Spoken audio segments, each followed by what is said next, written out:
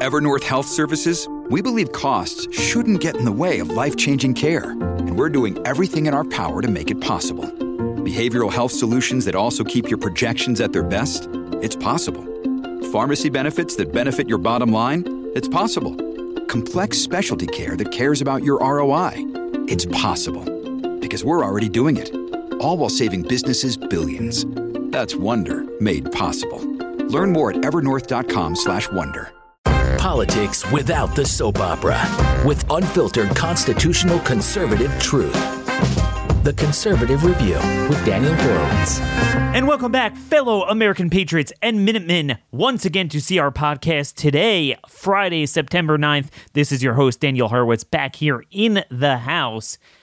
And is it a matter of fact that we all want to be ruled over kings or ruled over by kings and queens? I'm trying to figure that out.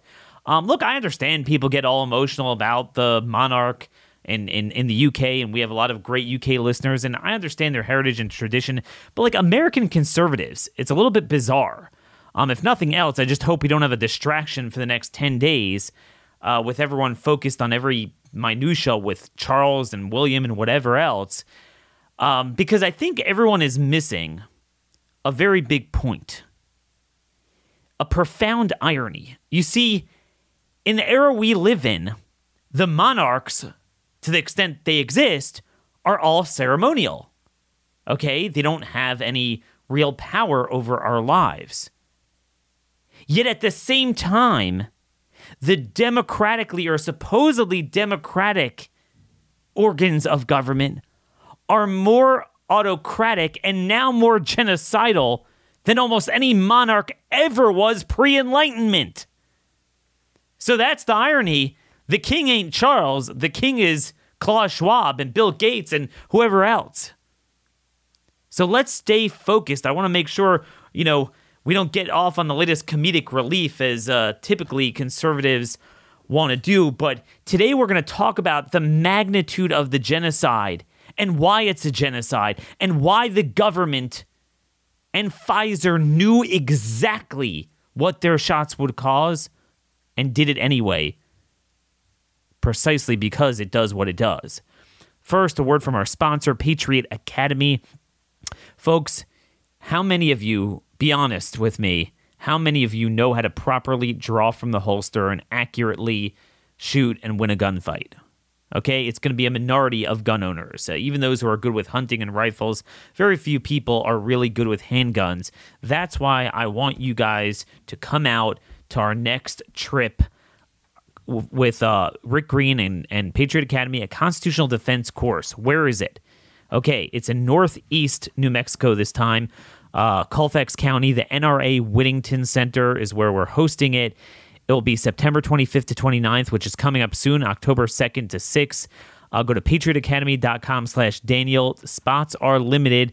We do still have like another week left for registration. So if, you could take the time off, 4-day course. We're out on the range all day. Trigger control, sight alignment, clearing malfunctions, drawing from the holster. It is so much fun and so vital to the times we live in. So again, it's patriotacademy.com/Daniel. So typically every year we've been doing a show on the anniversary of 9/11, commemorating 9/11.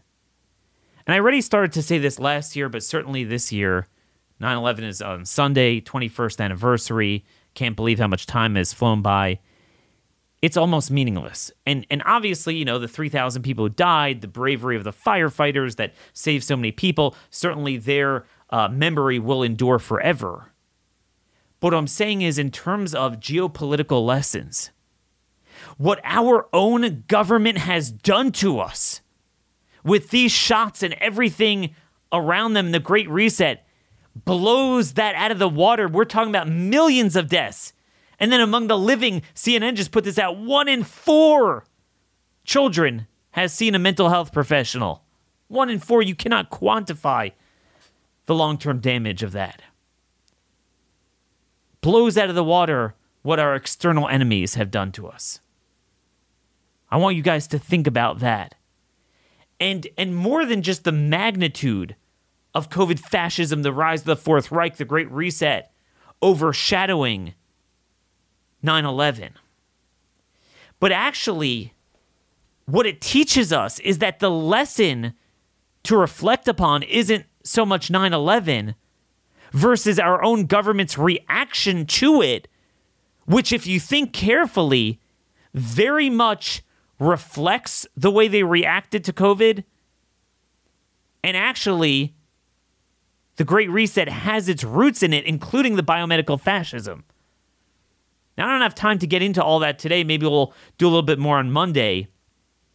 But I just want to note that as we commemorate this 21st anniversary, just remember, just like in this case, where they responded by casting a wide net and harming everyone, taking away everyone's liberties rather than addressing the problem. Early treatment, treat those who need treatment. No, they blocked that. Same thing here.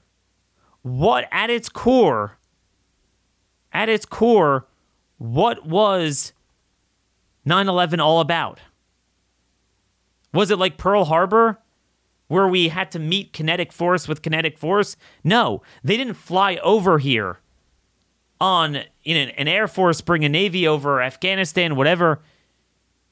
No, we let in jihadist nutcases we shouldn't have let in. It was an immigration problem. And the 9/11 Staff Committee in 2004 made that point. So it had nothing to do with nation building in the Middle East. We responded by casting a wide net on liberties of Americans. Airports were the breeding ground for taking away bodily autonomy and human rights. Okay, the Israelis don't do that, and they're the most targeted country. What we do, fondling people, disgusting what the TSA does. And Republicans aren't even campaigning on abolishing the TSA. Vile human beings, all of them. They can drop dead. And instead of doing what they should have done, just simply shutting down Middle East immigration and targeting the Muslim Brotherhood, they doubled the Middle East immigration, went over there so we could bring in hundreds of thousands of people from Iraq and Afghanistan and every other jihadist country. And then they elevated the Muslim Brotherhood literally to the counterterrorism. DOD officials met with Anwar al-Awlaki several months after his disciples flied planes into the building. They held lunch in the cafeteria of the Pentagon. This was like January, February 2002. Eventually, he fled to Yemen afterwards and, was killed in a drone strike. But that guy was actually part of the solution. Again, that's the equivalent of banning ivermectin and hydroxychloroquine and pushing inflammation, lockdowns, masks. They actually did the same thing. Now, I know I'm going to get emails, but I personally still do believe 9/11 was a real Islamic attack based on the evidence I've seen. I've read the theories that challenge it, but I still believe that's the case. I believe the government was criminally negligent and basically brought in the Muslim Brotherhood and all this stuff for years. And I wouldn't put it past them to do something like that because they just did something 1,000 times greater. But I just think, the reality is, you can't get caught up in one thing and think there's no other enemy. They are an enemy. I just don't think they have the same means to threaten us like our own government does. But that was the lesson of 9/11. That it was the response that we need to commemorate. How we allowed government to declare an emergency and allow NSA to listen into Americans, not just foreigners, Americans. We allowed this. We empowered it. The root of all the fascism we're dealing with, and certainly COVID fascism, more so than in the typical nanny state type of government bureaucratic agencies, EPA, IRS, HHS, HUD, it was in the national security apparatus. They are the biggest problem, and that was all set up from 9/11. Particularly, by the way, the biomedical stuff. Remember, I fully believe now that the anthrax stuff was sent by the government to push the anthrax vaccine, which harmed so many people in the military. It's disgusting what they did. They need to be held accountable for that. And Dick Cheney, if he had his way, he wanted to give us all the heart-inflaming ACAM 2000 smallpox shot. Even Fauci, at least in his own words, convinced him not to do that. That was the Republican response. Double Islamic immigration, empower the Muslim Brotherhood, and then cast a wide net on American liberties and drain us. Thousands killed, trillions spent refereeing Islamic civil wars so we can bring in more refugees that are jihadists themselves. That was our response. 21 years worth. It is just so maddening. But in fact, it's quite apropos to commemorate it if you think about it in light of COVID fascism. It's not just that COVID fascism overshadows the magnitude of 9/11. But the response to 9/11 really was the catalyst, the forerunner for a lot of this great reset. Really, the lockdown, if you read up on it, lockdowns and things like that have its roots in the post-9/11, emergency bioterror drills. At the time, I believed all that stuff. I just never could have imagined that our government would be the bioterrorists. Think about bin Laden if he could have ever had the ability to inject 5.6 billion people with poison, lock down billions, deny human rights to billions, cause a cascading effect of physical, mental, emotional, reproductive. You could not have killed civilization more than that. It's sad, but it's true. I mean, if you just think about it, think about this. There have been 16,631 excess non-COVID deaths registered in England and Wales in the 18 weeks since April 23rd. 13.4% higher. Okay? Here's the deal. Here's what it boils down to. My buddy Steve said it very eloquently this week. You can take any and every evil we're up against and summarize the chances of its success or failure with one thing. Those committed to the darkness have more conviction than those committed to stopping it. And that's the bottom line. This is what we're up against. We're going to talk about Trump, talk about the FBI, talk about the Queen of England, talk about this. What is it you're going to do about this? It's like the more information that comes out about the shots, the more they push it, and the more no one says anything. It's truly shocking. According to the International Olympic Committee data, an average of 29 athletes under the age of 35 suffered sudden deaths per year from 1966 to 2004. Very long period. Yet from March 2021 to March 2022, right after the vaccines, rather than 29, it was 769 athletes died or suffered cardiac arrest suddenly. That is a small population, a microcosm of the world, but it happens quicker with them because they have a more active lifestyle. That means we're at the tip of the iceberg. Truly, truly a Holocaust. But you know what? I'm in a bad mood. To put myself in a good mood, I use myself some QP goat soap. You got it. Stop using the Cartel, Zest, and Dove left-wing soap. What's left-wing soap? Well, not only do they support those who hate us, but also it inflames your skin. Just like you have to worry about what you put in your body, the medicines, the food with all the pro-inflammatory stuff. This stuff inflames your skin. A lot of people have skin ailments now, both from the shots and just from this garbage stuff they put in.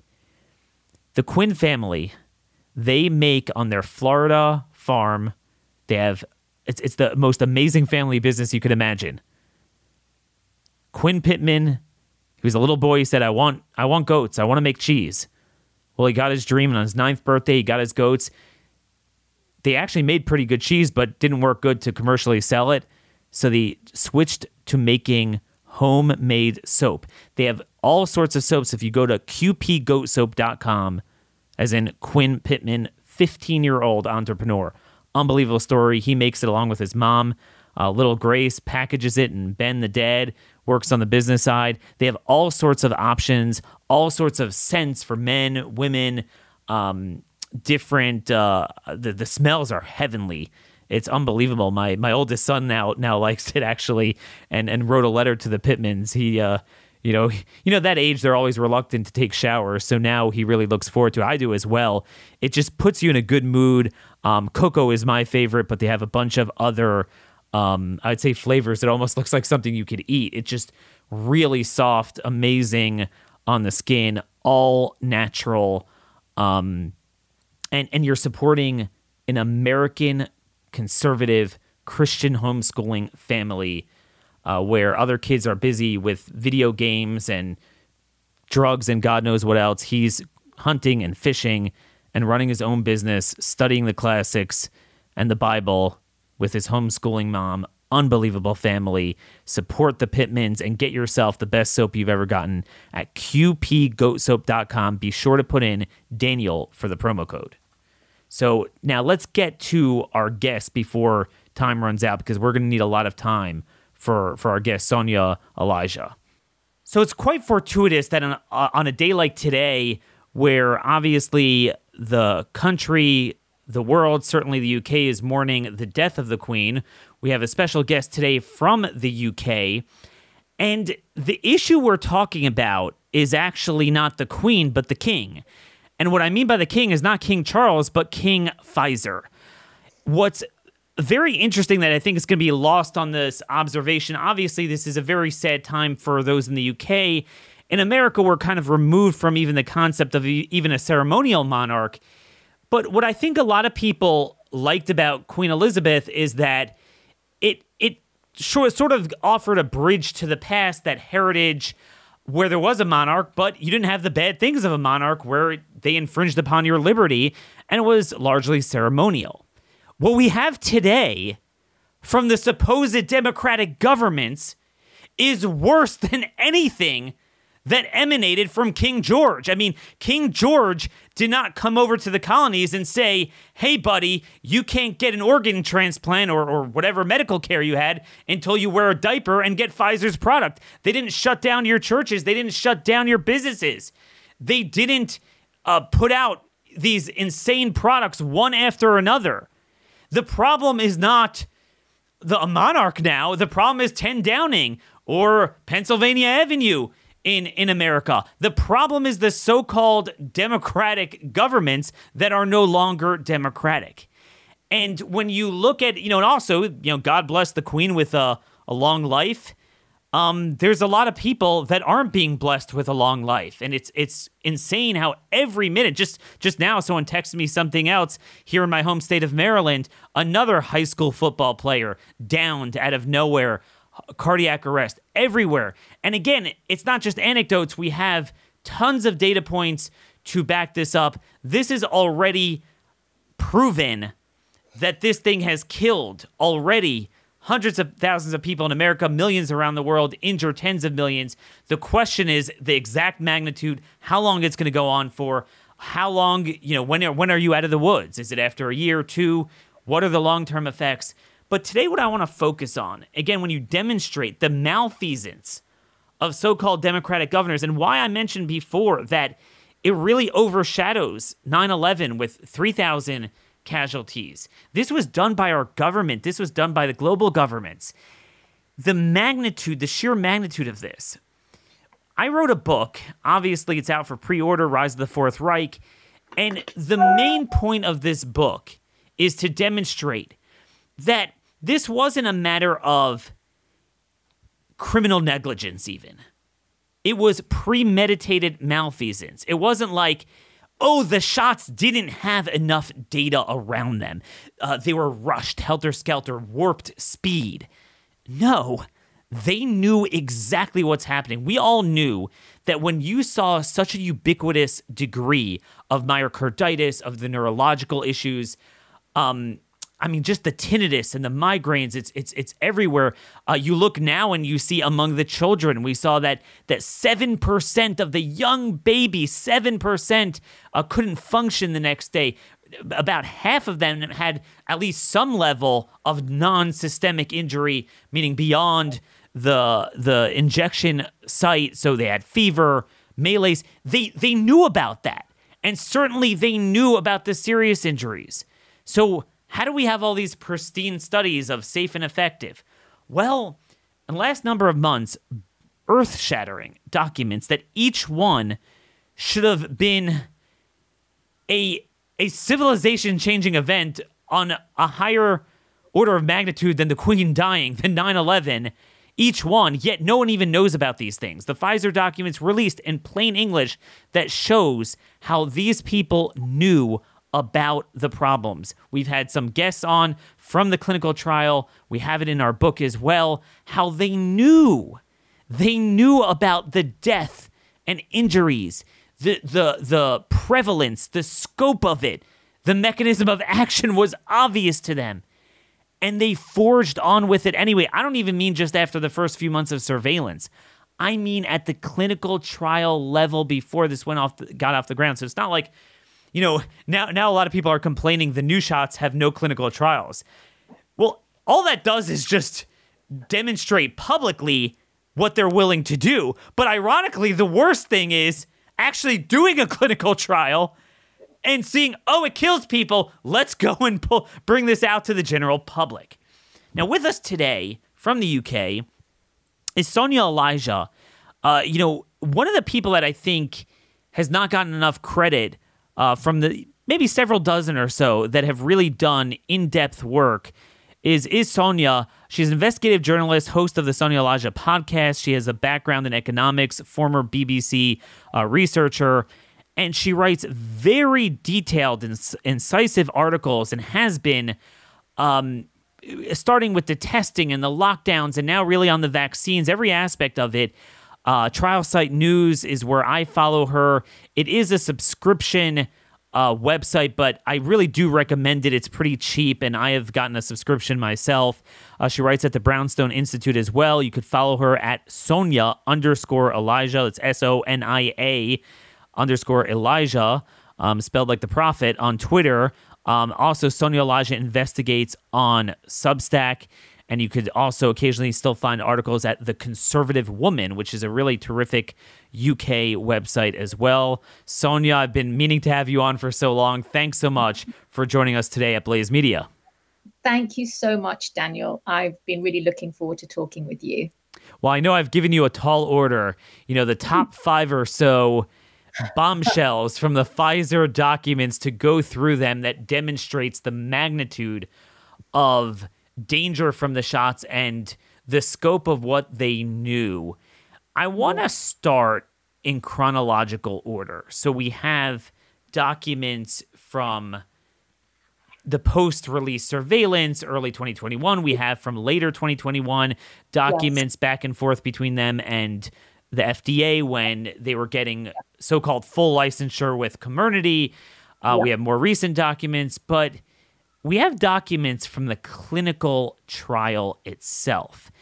Everyone wants to know, how is it that on the one hand, we see a degree of death that you can't miss? I mean, even the mainstream media now is saying we've never had this degree of excess deaths. In the UK alone, we are averaging per week the degree of excess deaths that if you would extrapolate it since January 2021 times 5 for the U.S. population, just for my audience, so they can conceptualize it, I've worked it out to be about 460,000 excess deaths in the U.S. How is it that the clinical trials were reported as safe and effective, no problems? Yes. Well, yes, it's very interesting you say that. I mean, the first document that I did really deep dive and sort of analyze was the cumulative analysis of post-authorization adverse event reports. And that was over a 3-month period from December 1st, 2020 through to 28th February 2021. And that was in that first data, sort of the dump, that was sort of the end of last year. And the report I wrote, actually, it did create quite a stir because I was interviewed by an Australian media company pretty soon after, and it was posted on YouTube. It went viral, like over 1.5 million views in 3 days. And then YouTube just took it off, just, banned it essentially. So in that interview, all I was doing, I was obviously based on what I had written, but I was just citing Pfizer's own data from their report. It wasn't my opinion. I wasn't being subjective, purely just looking at the data. So you're already looking in that 3-month period, already you have over 1,000 deaths. So you've got 1,228 deaths in that short period of time. And at the same time, you have in April 2021, you have the former Pfizer chief medical officer, Dr. Mace Rothenberg, when he was speaking to the Washington Journal about the development of the vaccine, he said, "I can tell you that no corners were cut and there have been no deaths that have occurred directly as a result of the vaccine alone." And they always put that caveat, the vaccine alone, because they always try and say, well, it wasn't to do with the vaccine. Even if a death occurs, it's always non-vaccine related. But what is interesting, if you do look at this document carefully, there are over 42,000 cases which represent individual, people. And out of those cases, you have over 150,000 symptoms, events. So that's on average roughly about 3 symptoms per person, not just them having one adverse event, but at least 3 of them. When I interviewed Dr. Jessica Rose recently on my Substack, she's really deep dived into the VAERS, the Vaccine Adverse Event Reporting System in the US. And she had said, she's getting, again, the same data. It's about for every person, they're getting at least 3 to 4 symptoms. So that's interesting how that ties in. So again, just so people know, this is the one we call, the February 28th document, Cumulative Analysis of Post-Authorization Adverse Events 536. You put that into your browser, that will come up. Yes. And so just quickly, I'm going to go through. So extra staff were hired by Pfizer, which is really quite mind-blowing, in order to deal with the large volume of spontaneous adverse events. I mean, that is just so telling. They had to hire an additional 600 full-time employees just to deal with this sort of, going through this volume of adverse events. We know that you have adverse events of special interest, AESIs, and one of those were to do with cardiovascular. We have over 1,400 cases of cardiovascular events, and 136 of those were fatal. But what is interesting is that 50% of those relevant outcomes, including death, occurred less than 24 hours after receiving the vaccine. So this really strongly points to vaccine death causality, because it happened just immediately after they took the vaccine. What is also interesting is that this is across the board. Women were 3 times more affected by these adverse events. And one of those adverse events is that they were really affected by, women in particular, was anaphylaxis. And anaphylaxis is sort of this life-threatening, this sort of a really severe allergic reaction. And obviously, I've done so much research to do with these vaccines. What's interesting is that in the Pfizer vaccine, you have one of those novel lipid nanoparticles, which is named ALC 0159, and that contains PEG. PEG is polyethylene glycol, which is known to trigger anaphylaxis. That's inside the vaccine. Now, these it's just really shocking. So again, out of the 4 of the 9 deaths, 4 of those occurred on the exact same day they took the vaccine. Again, points to vaccine death causality. Then you have the damning pregnancy, the damning data of the pregnancy outcomes. So this is really shocking. And I have done a few reports on pregnancy and the vaccine. And this is also in the same 536 document. So this is in the same, exactly, is in that same document. You have now out of the 270 pregnancies that were reported, 23 of those, we have a spontaneous abortion happening, which is a miscarriage. And out of the 270, 238, no outcome was reported. So really, we only know about 32 of the 270. And of the 32 that we know about, 23 resulted in a miscarriage. That is a horrendous. Yeah. Now, it doesn't mean that the same ratio persisted, but we don't know. We don't know. Yeah. You can't go on with that. So that is taken to, they'll fact check that all they want. But that point, how all of this violates the Nuremberg Code, it's not like just that they didn't know and went without knowing. They affirmatively knew really bad, saw really bad signals and just went on with them. Yes, they just went on with it. And what is just shocking is that now, if you go into the Pfizer's clinical protocol, their own protocol, you go to page 67 to 68, and it actually defines exposure during pregnancy. Now, just to recap, pregnant women were not included in the Pfizer's phase 1, 2, and 3 clinical trials. They were never included. And an EDP, an exposure during pregnancy, the criteria of that, and this is really shocking, they allude to vaccine shedding. They don't call it vaccine shedding, but they say any female that is found to be pregnant, having been exposed to the study intervention, obviously the Pfizer vaccine, by inhalation or skin contact. This is not just about receiving it, it's about inhaling it. And also it states a male family member who has been exposed to the study intervention by inhalation or skin contact, who then exposes a female partner prior to around conception. I mean, it's just, and then anything about vaccine shedding is branded, or you're a conspiracy theorist. Yeah. If you go to Wikipedia, vaccine shedding, they've defined it as it's conspiratorial. But that means Pfizer is guilty of being a conspiracy theorist, because within their own protocol, they refer and to this day, we don't know the extent to how people can be harmed. I think presumably it probably needs to be pretty substantial exposure. I don't think it spreads quite as easy as the pathogen did, but we don't really know. But what we do know is that conceptually, Pfizer seemed to be concerned about that.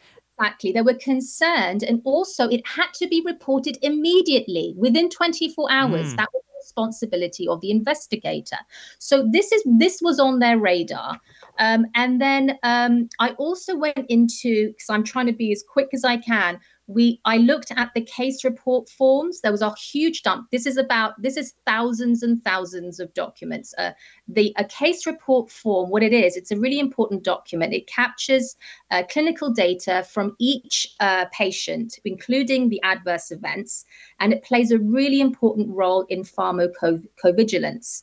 I was going through these case report forms for each of the different subjects.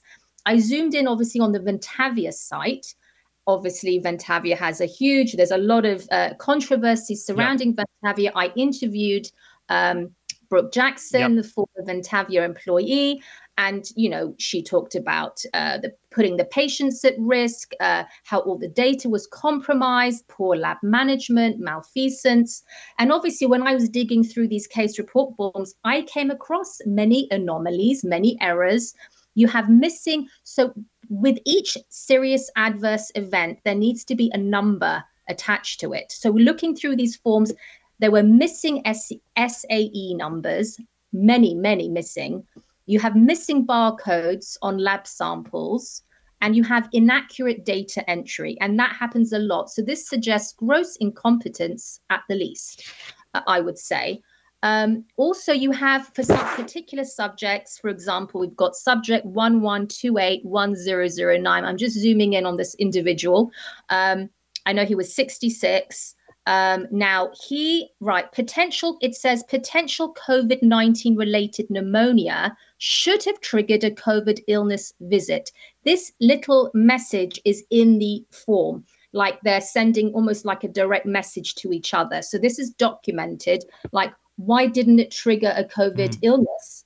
So this shows that they're not following their own protocol, because within Pfizer's protocol, it states anyone with any symptoms of COVID-19 that will have to trigger a COVID illness visit. That's just part of the protocol. So that didn't happen here. And also, this person does end up dying.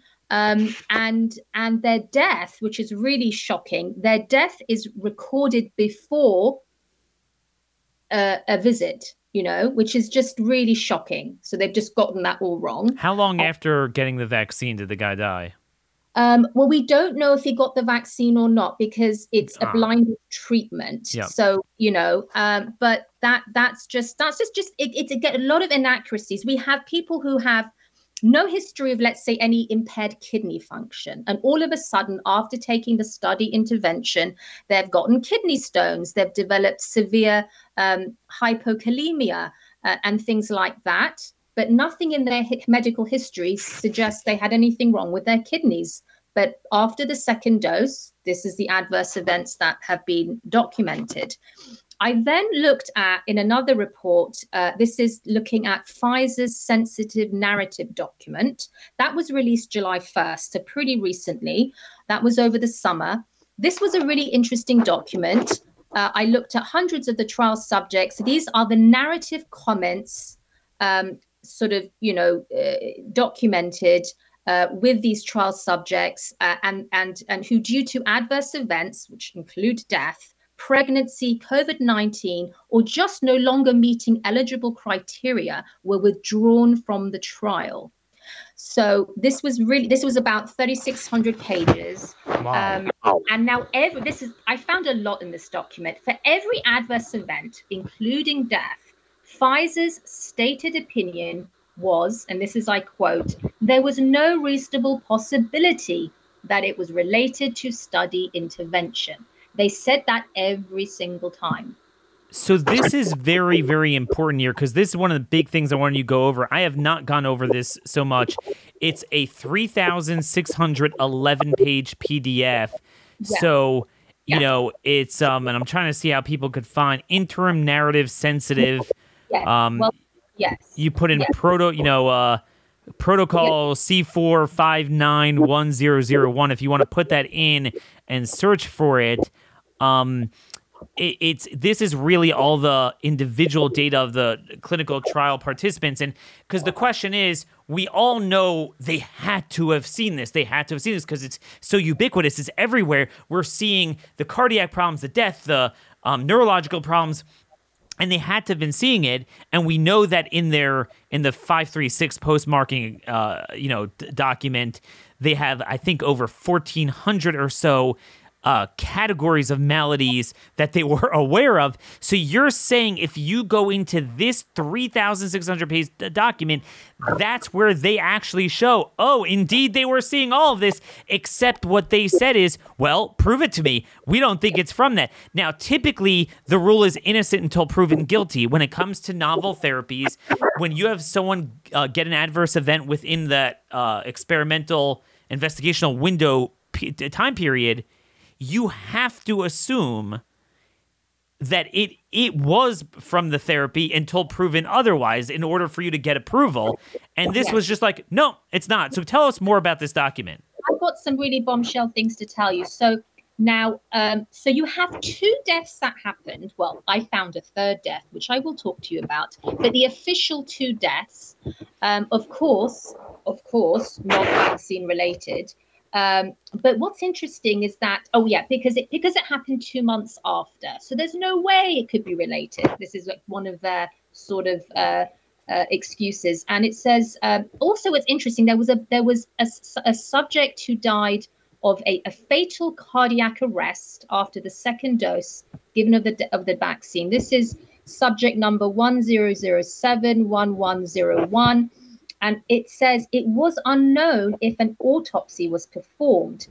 which is, and that's with all of them. Like, we didn't know. There's no autopsy. Like, we've no idea. So they don't even have any sort of, oh, we're going to look into this. Yep. It's just, we don't know. It's unknown if an autopsy happened.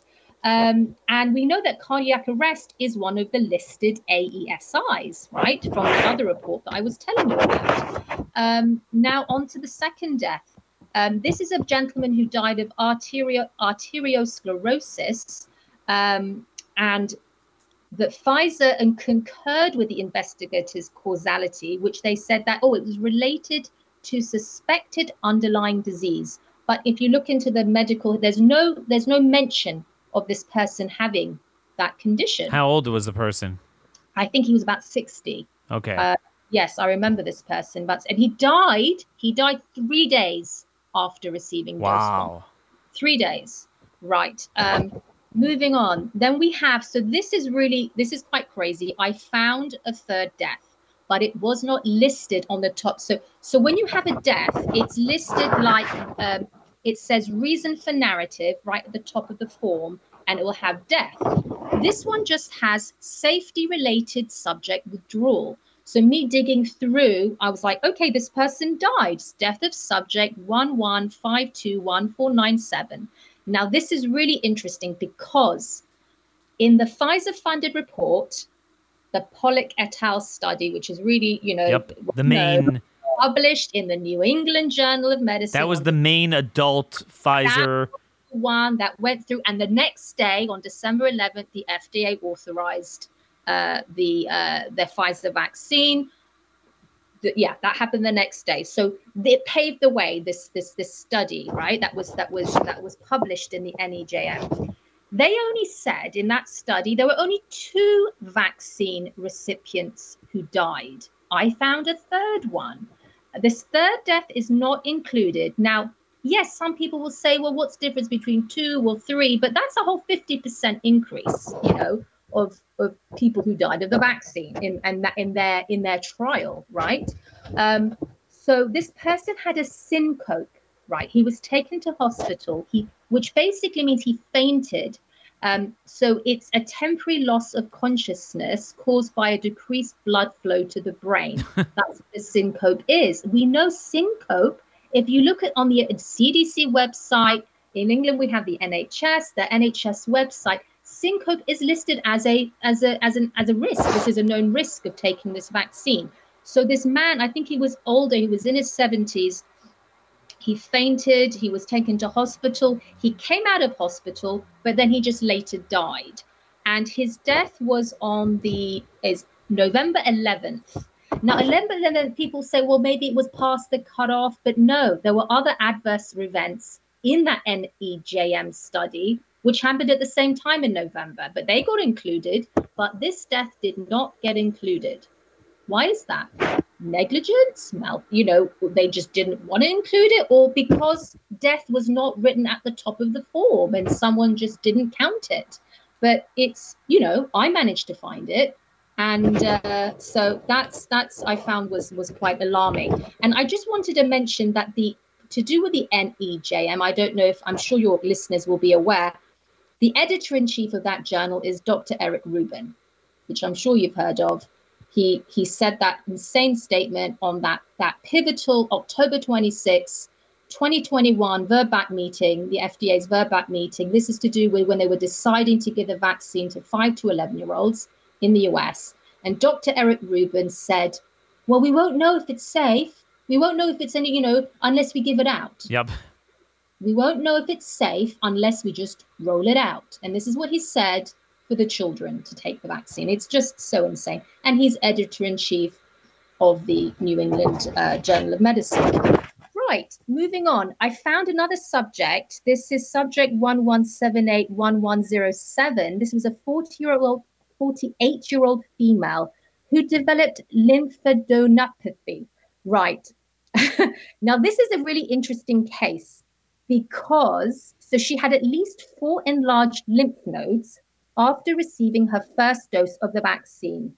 Now, the narrative comments I think is just really shocking is that hospital oncologists believe the vaccine to be the most likely cause for her lymphadenopathy, and the trial investigator agreed. There was a reasonable possibility that the lymphadenopathy was related to the study intervention, but Pfizer did not concur. So you have the hospital saying, yes, this condition of this woman, these enlarged lymph nodes, which I will talk about a bit later, was related to the vaccine, right? We have the trial investigator agreeing with oncologist, but of course, Pfizer did not concur. It's just so shocking, isn't it? And that's emblematic of, and also foreshadowing for everything we were going to see in the ensuing year and a half or so, in that Pfizer got to be the judge, jury, and executioner. They got to be the producer. We would subsidize the product. The governments would market it, distribute it, mandate it, you name it. And then they get to determine the bounds of their own safety and efficacy. In other words, they would dismiss, multiple independent studies of ivermectin, hydroxychloroquine, budesonide, whatever. But then when you have, Paxlovid or molnupiravir is only studied by the manufacturers, like, it's all good, all safe, no problems, only benefits. All right, well, you say so. Like, oh, well, people died, people got injured. Yeah, but we don't agree that was a problem. You know what's similar to that? It reminds me of one of the most remarkable documents, and this is public, wasn't court released, on the FDA's website, from Comirnaty's, the zip file of Comirnaty's BLS, their full licensure, given in August 2021. So the FDA does note that there's a concern, and we're starting to see that now, of subclinical myocarditis. And they note from the ACAM 2000, the smallpox shot, which turns out was very problematic, a 60-to-1 ratio, that, whatever you have myocarditis, subclinical could be 60 times greater. And they said when we asked, the manufacturer to do a study on this, but basically they say, and they pushed back against it because they didn't like the definition of subclinical. So it's like, oh, okay. So we know it's a massive universe of subclinical. We're going to dump this on young kids, including young boys that are at risk anyway. And they say they don't like it. That's what Pfizer says. Yeah. King Pfizer. They get to mark their own homework, essentially, is what, they're marking their own homework. I mean, I just wanted to do with the lymph nodes. Now, I looked at the non-clinical, so the non-human clinical trials, the testing, the trials on the rats and all of that. So that was the non-clinical overview report. And it's interesting because in the toxicity studies, you had the rats showed enlarged lymph nodes. Which is what we saw in this, the woman, she had this condition for enlarged lymph nodes. So they saw it already in rats. But what is just so shocking with the non-clinical docs is that no reproductive toxicity studies were done. No carcinogenicity studies were done. No genotoxicity studies were done. So, and when I looked into why weren't they done, they quote a WHO 2005 something guideline, and you go into that guideline and it states, well, because of vaccine, it doesn't need to. But if there's something novel, a novel excipient, then it should. Now we know this vaccine has 2 novel lipid nanoparticles, which are excipients. The ALC, I think I said there's 2 of them, right? One is associated with PEG, and the other is a cationic lipid, which is highly toxic. There's a lot of scientific literature that talks about cationic lipids being really toxic. So we have 2 toxic of these lipid nanoparticles. Now, the biodistribution study they did, right? This was for the lipid nanoparticles. They encoded it with the enzyme luciferase, not the spike protein, which is really interesting. Why didn't they do the spike protein? No, they chose not to do the spike protein in the trial. It was luciferase. And it just sort of showed where it went. They did these tests, and Japan also did something similar. And we know that the lipid nanoparticles travel to the spleen, the liver, the adrenal glands, ovaries, testes. And obviously we know that a lot of these, we know women are getting affected, right? There's fertility issues going on. We're having a drop in birth rate. seen in different countries that some people have written about, and a disruption to women's menstrual cycles, because we know these lipid nanoparticles are somehow collecting in the ovaries. Like, it's just really shocking. And I just, I wanted to mention, because I don't want to forget this, because you were talking about going back to the actual, this is the adolescent, because it's so important, the adolescent Pfizer clinical trials. I interviewed Maddie de Garay's mother, Stephanie de Garay, quite a while ago, a few good, like at least 6 months ago. What's really shocking about, it's a heartbreaking case. So Maddie was part of the adolescent trial, the 12 to 15-year-olds. Now, she had has symptoms developed right after the second dose. She had horrendous pain, neurological. She ended up in a wheelchair. She had to have a feeding. Lots of things going wrong with Maddie. And the hospital that was running the trial was Cincinnati Children's Hospital, and the trial investigator was Dr. Robert Frank. He was the principal investigator of the children's trial, right? He works also at that hospital. He's an infectious disease doctor. Now, Maddie was in and out of that hospital, the ER, at least over 9 times. He and Maddie's parents were speaking to him. He claimed he didn't know that she was there, that there was, and he said that all the doctors told him that all her symptoms were not vaccine related, but to do with her anxiety, or she had, they put it down to stomach pain and sort of, a bit of neuralgia. There was or anxiety. Yeah. So it's life debilitating paralysis, but it's on the clinical trial to this day as some sort of stomach pain. Yes. So what is horrible is that he is the lead author. Now we're going back to the NEJM again. So this adolescent trial was published in the New England Journal of Medicine. He is the lead author. He states there were no vaccine-related serious adverse events in the children's trial. Well, we know of Maddie. She was in that children's trial. And by the way, Sonia, I'm not sure if you're aware of this, but folks, if you want to kind of follow along here, again, in that 536 post-marketing confidential Pfizer document, this is truly remarkable. And I've mentioned this before, but we got a lot of new listeners. What Maddie de Garay was ultimately diagnosed with, and that was only fairly recently, chronic inflammatory demyelinating polyradioneuropathy. Okay, if I can pronounce that correctly.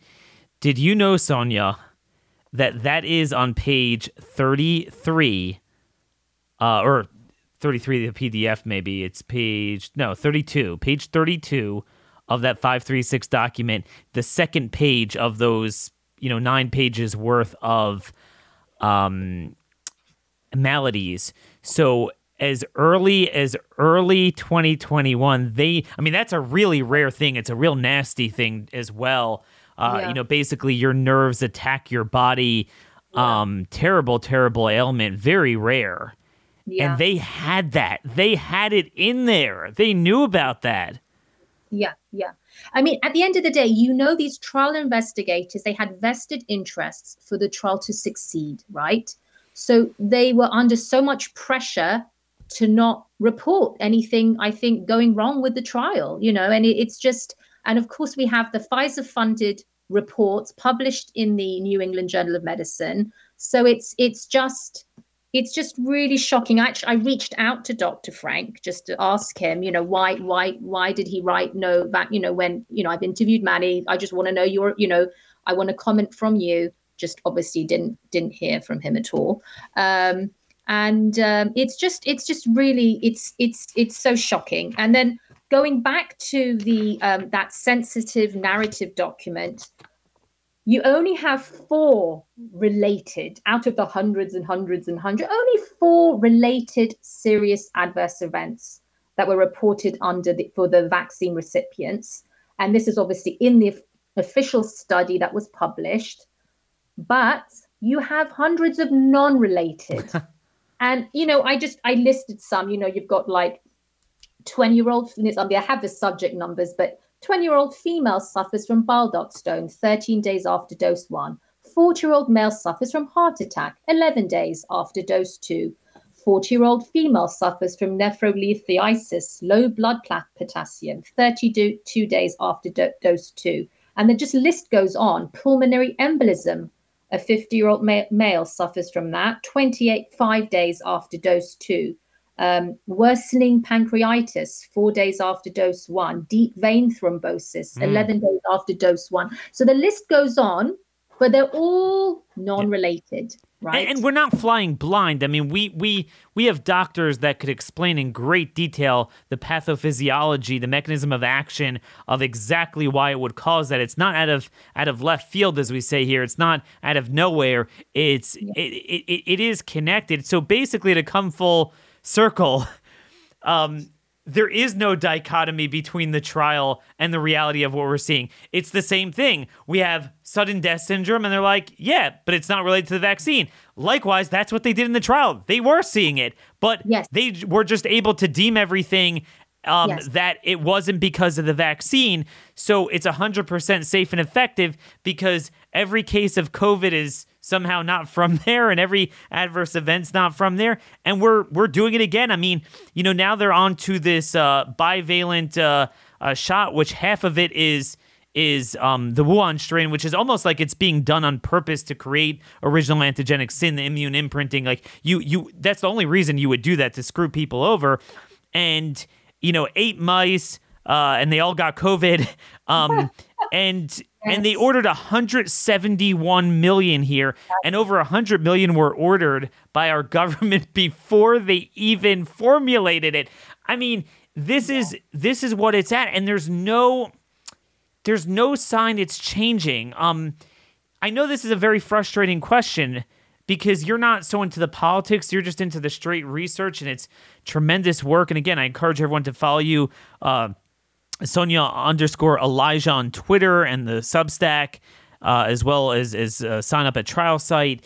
But here's the thing. Every time I feel like we have a bombshell and this is going to be the kill shot, nothing matters anymore. So typically there's a threshold, right, that you pull a shot.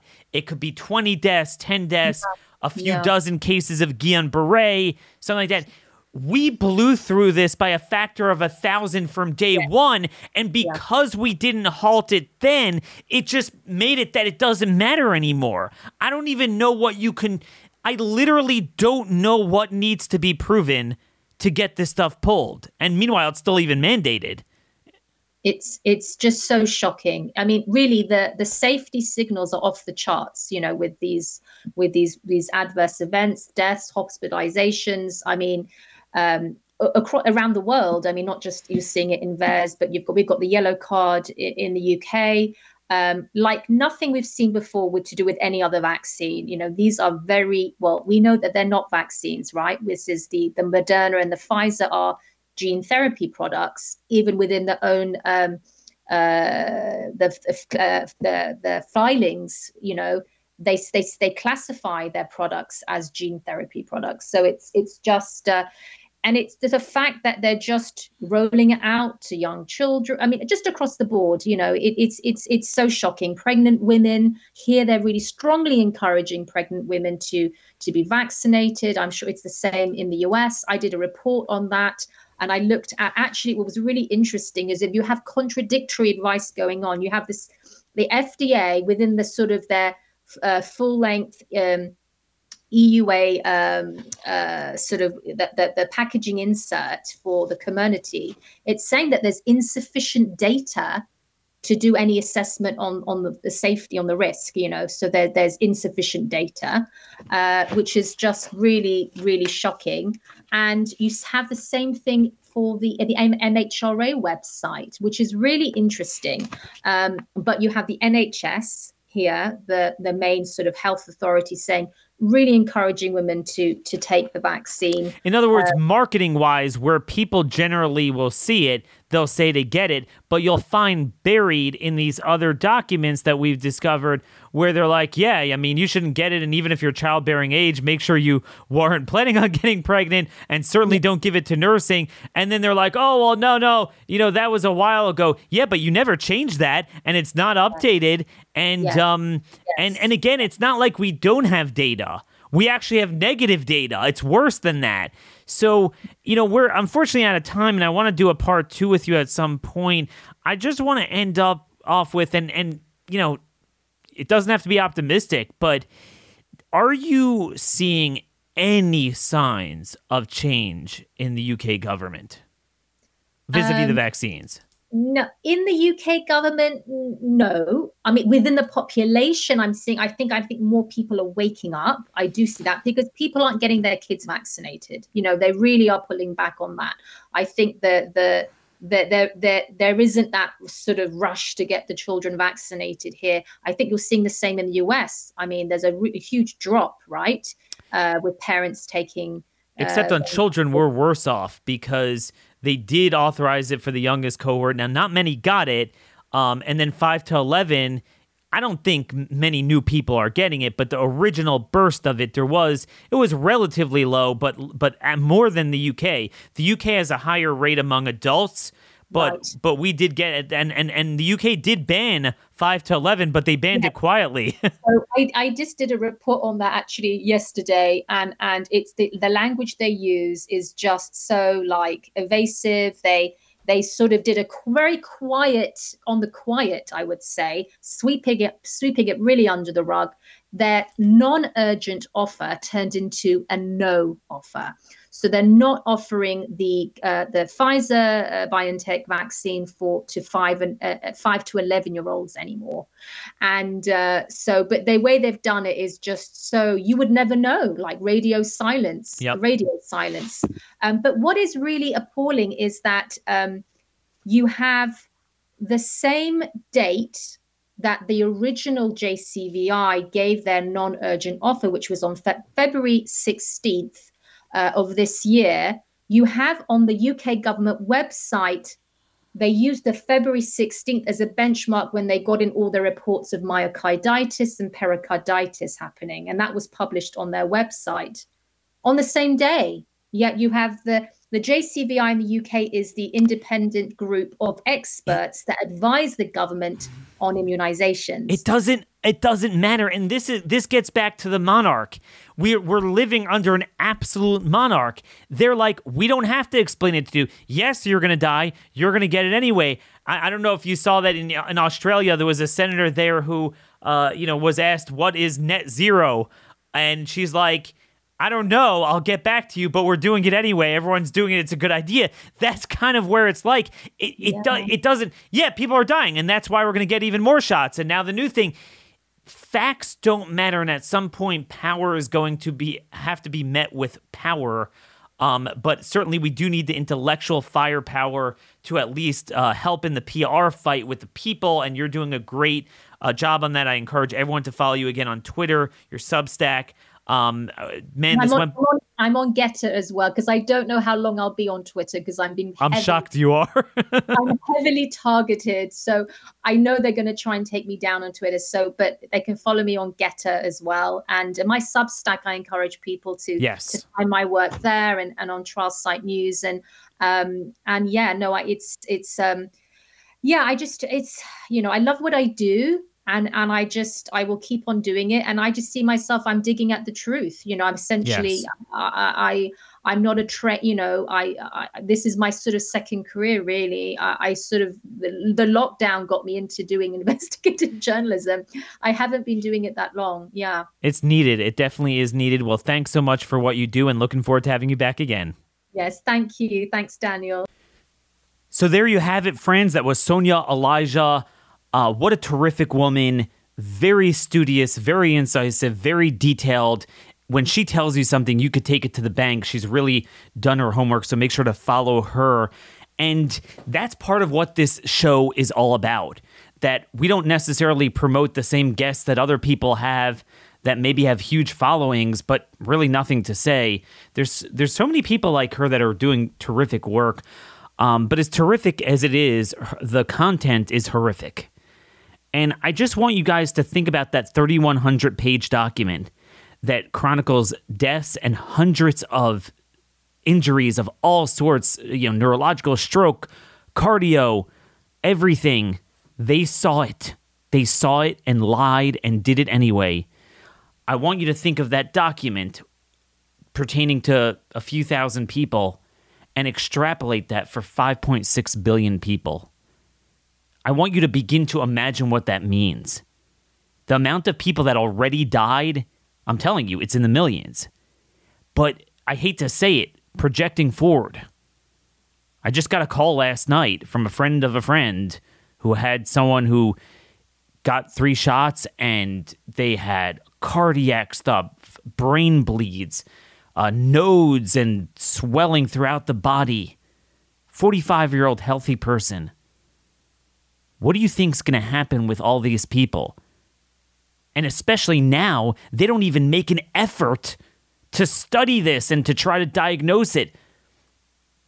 Call me in distress, need someone to treat the person. The problem is this is really an inpatient type of thing, and your options are limited. We have nowhere to go in America for a hospital to get care, not just for COVID anymore. It's not even like, okay, we need them to admit and acknowledge that the cardiac damage came from the shots. It's wherever it came from, okay, could you treat it? No. This is the ultimate pro-life issue. And that's why, as I started out today, it blows 9/11 out of the water. So we no longer really focus so much, certainly want to commemorate the sacrifice of the people that died and obviously the heroism of the first responders on that day. But the bigger lesson that's relevant to us is the response to 9/11, which really catalyzed a much greater genocide that we're living through today, except the difference is this one is internal, not external. We have our work cut out for ourselves. That's why I need you guys to send this show to everyone you know. This information is so vital. Please give us a 5-star rating on iTunes, or if you don't like us, well, you could give us a 1-star rating. But I think you'd admit this is very different from the typical so-called conservative banter or liberal banter that you hear. This is truly independent, and we hope to keep it that way. Hope you guys have a terrific weekend. We'll be back same time, same place on Monday. Take care, and God bless.